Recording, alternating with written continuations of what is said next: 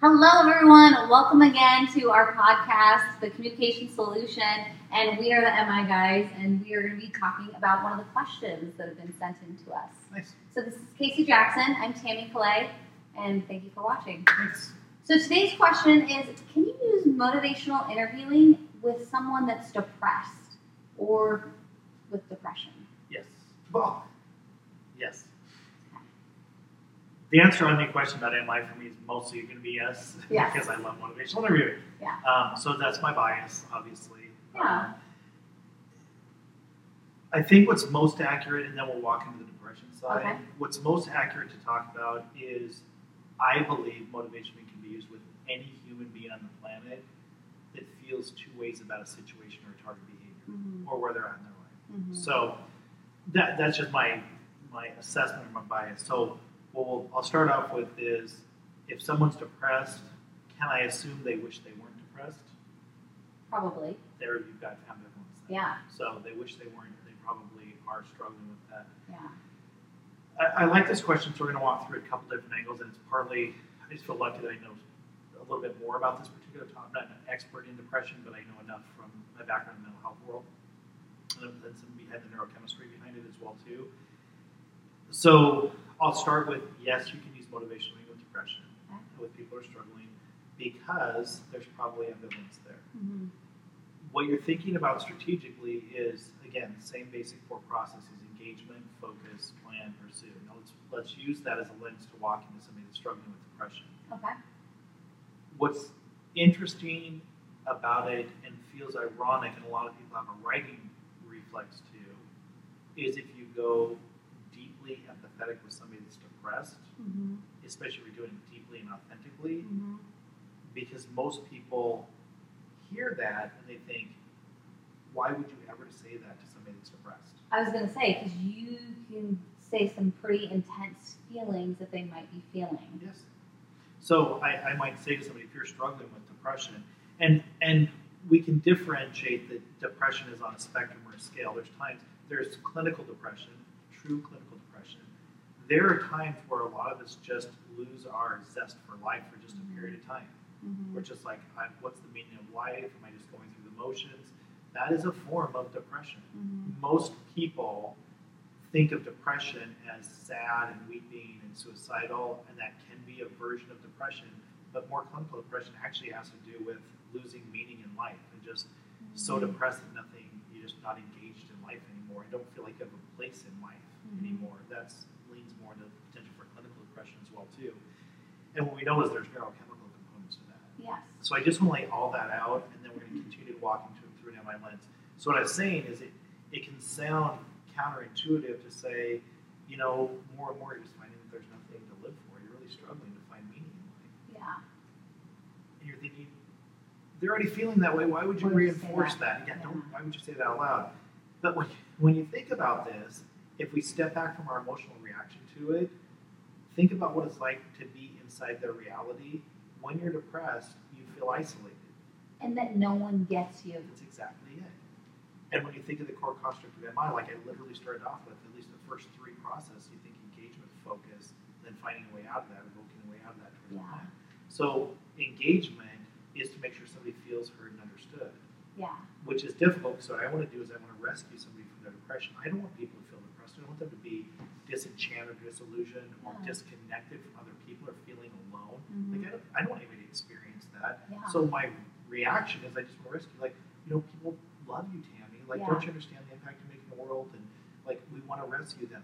The problem is when we look at this from kind of that teeter-totter perspective that we have, like I started off this with, if there's ambivalence internally, the more I make a case that there's reasons for you to change, it forces your brain to go, again, nobody understands why I'm stuck. Yeah. So it's literally, as I'm trying to jump up and down on this side of the teeter-totter, your brain starts to lean on this, scoot your butt further and further on this side like nobody gets me. Yeah. So in an MI perspective, what I want to do is I'm going to slide scooch next to you and just go, people don't understand how difficult it's been. Yeah. And you really have a hard time finding what the point is anymore. That doesn't make it motivational interviewing, but that's a core construct when we're looking through the process of an MI-based conversation. So can we use it with depression? We absolutely can use it with depression. But that's not where we stop, it's just high empathy. we use the high empathy in any MI-based conversation, but specifically with depression, so they feel like somebody hears and sees and understands where they're coming from. Yes. That's the first part.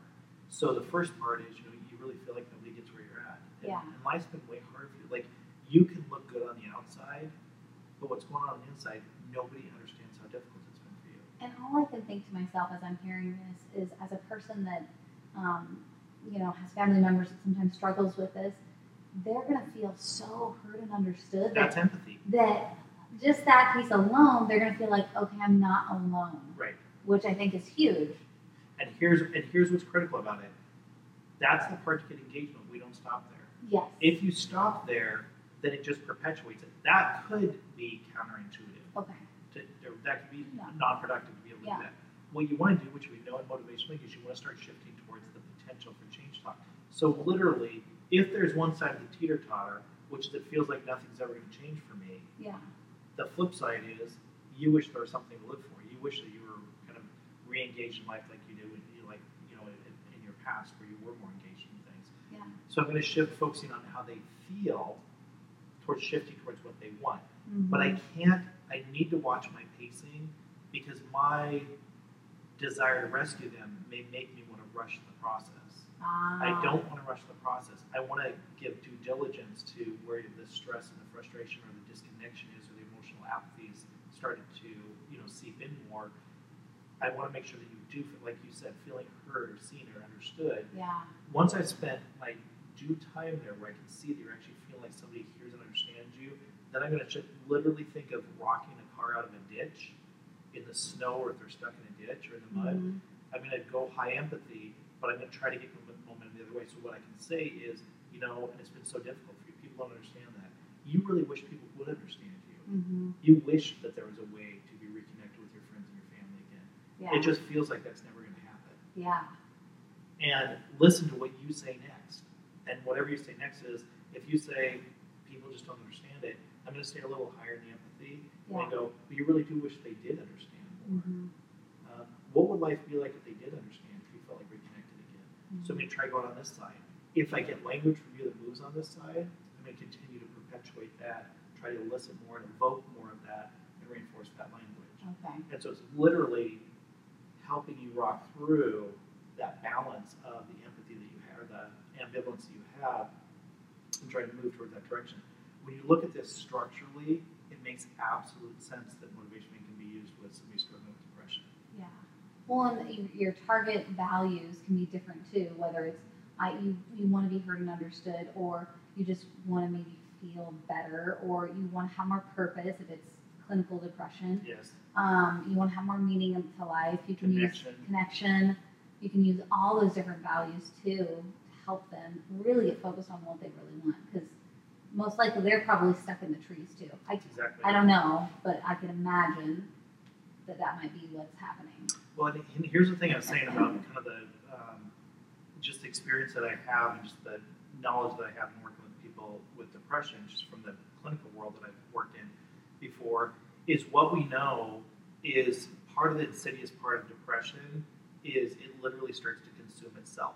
Mm-hmm. So people that get depressed, they start to do things that actually compound their depression. So when people get depressed, they become less active. When they become depressed, they socialize less and they isolate more. Yeah. Does that make sense? Yeah. And the more you do that, the more the depression starts to eat itself exactly, and the spiral starts. What's interesting about this is where you can actually use motivational interviewing, not only for the overarching process of dealing with depression, but this is where you can start to get into some specific target behaviors, because what the research shows in terms of brain chemistry is the way that I understand, my brain started to work this out with me with visual pictures that I get in my brain with this, is the pond becomes stagnant, and the stagnant pond just starts to not thrive. Mm-hmm. What you start to do is, if you do something with your emotions around depression, and there's really good research around this, if you will do something with it, it actually starts to cause a stream to happen and starts to clean out the depression. It moves the neurochemistry. So this is why talk therapy can be helpful. Literally doing something with depression, so just talking about it helps move it to a different just where it gets, and that depression starts to catalyze itself inside of you, and this is where you start to grind to a halt. What we've learned neurochemically, that if you do something with it, and why talk therapy can help. It's also why, and I think about this from all the years that I worked for, years and years and years, almost decades working with adolescents. Yeah. It's why they write such morbid poetry or depressing poetry or songs. Mm-hmm. Because if you just write out or you journal, journaling is incredibly helpful because you're doing something with it. It actually changes where the depression and what's happening neurochemically for you. So if you just write it out, that can help. If you talk about that can help. If you exercise, that can help. So as long as you do something with the depression, but the problem with depression is people don't want to do anything. Yeah. Does that make sense? Yeah. So this is why you can actually use motivational interviewing to actually look at some of those target behaviors, some of the Try doing to things with. get them to journal. That's or exactly it. Get them to talk about it. Or, Exactly. It can just be a Okay. process to think, how do I engage them in their own change process that helps Yeah. them get to where they would ultimately prefer to be given a choice. So are you kind of taking them from sometimes pre-contemplation up to contemplation and preparation? Absolutely. Yeah, because I was going to say some people wouldn't even think about, I need to do something for my depression. Some people, I don't know, but some people might just go, this is just, it is, and that's my life or whatever. And one of the most common things you hear, and you know this from knowing people in your life that have struggled with it, Yeah. they know I should. Yes. I know I should work out more. Yes. I know I should talk to friends. Yes. I know I should give you a call. I know we should hang out more. Yes. I know I should give you a call when I'm struggling with some of these things.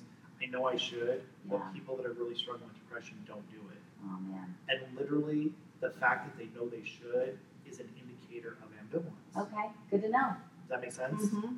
And this is that balance with if the change is that they'd rather be happier and healthier, like in the horizon they want to be happier and healthier, if that's what they're looking towards, being happier and healthier, then we can have a target behavior like journaling or talking to someone or getting more physically active. We can use motivational learning as well as a communication method to engage them in a behavior change process that's going to help them. And this is literally guiding a conversation. We look at through the intentions of motivational learning, the 5 intentions of Micah, is you guide a conversation towards this end destination, but you can have these target behaviors and use MI. So you're using MI on kind of this meta level, and you're using MI on a very specific micro level in this conversation at the same time. So for me, absolutely, you can use motivation with depression. Very interesting. It makes me think too, when someone does decide to take some of those steps, how important it is to not reaffirm isn't quite the word I'm looking for, but refocus on their values. There you go. Yeah, versus, because it's so easy to just say, oh, thank you for calling me. I know you've been having a hard time with that. Thank you for calling me. Yes. Versus, again, dropped over a microphone. Versus, it must feel so good to feel much more connected by making that effort to be a part of someone's life. Or, Yes. Yeah. Just trying to take them back up to their values and what's really most important. Absolutely. And then evoking the change talk commitment talk to start to navigate and move towards that direction. Yeah, this is really, really helpful. Yeah, thank you. Perfect. Great question. Yes. Great question. Thank you for answering. Yep. Thank you for asking. Feel free to send any questions our way. We are always happy to answer them. And we are the communication solution that we truly hope changes your world. Take care. Thank you. Thanks.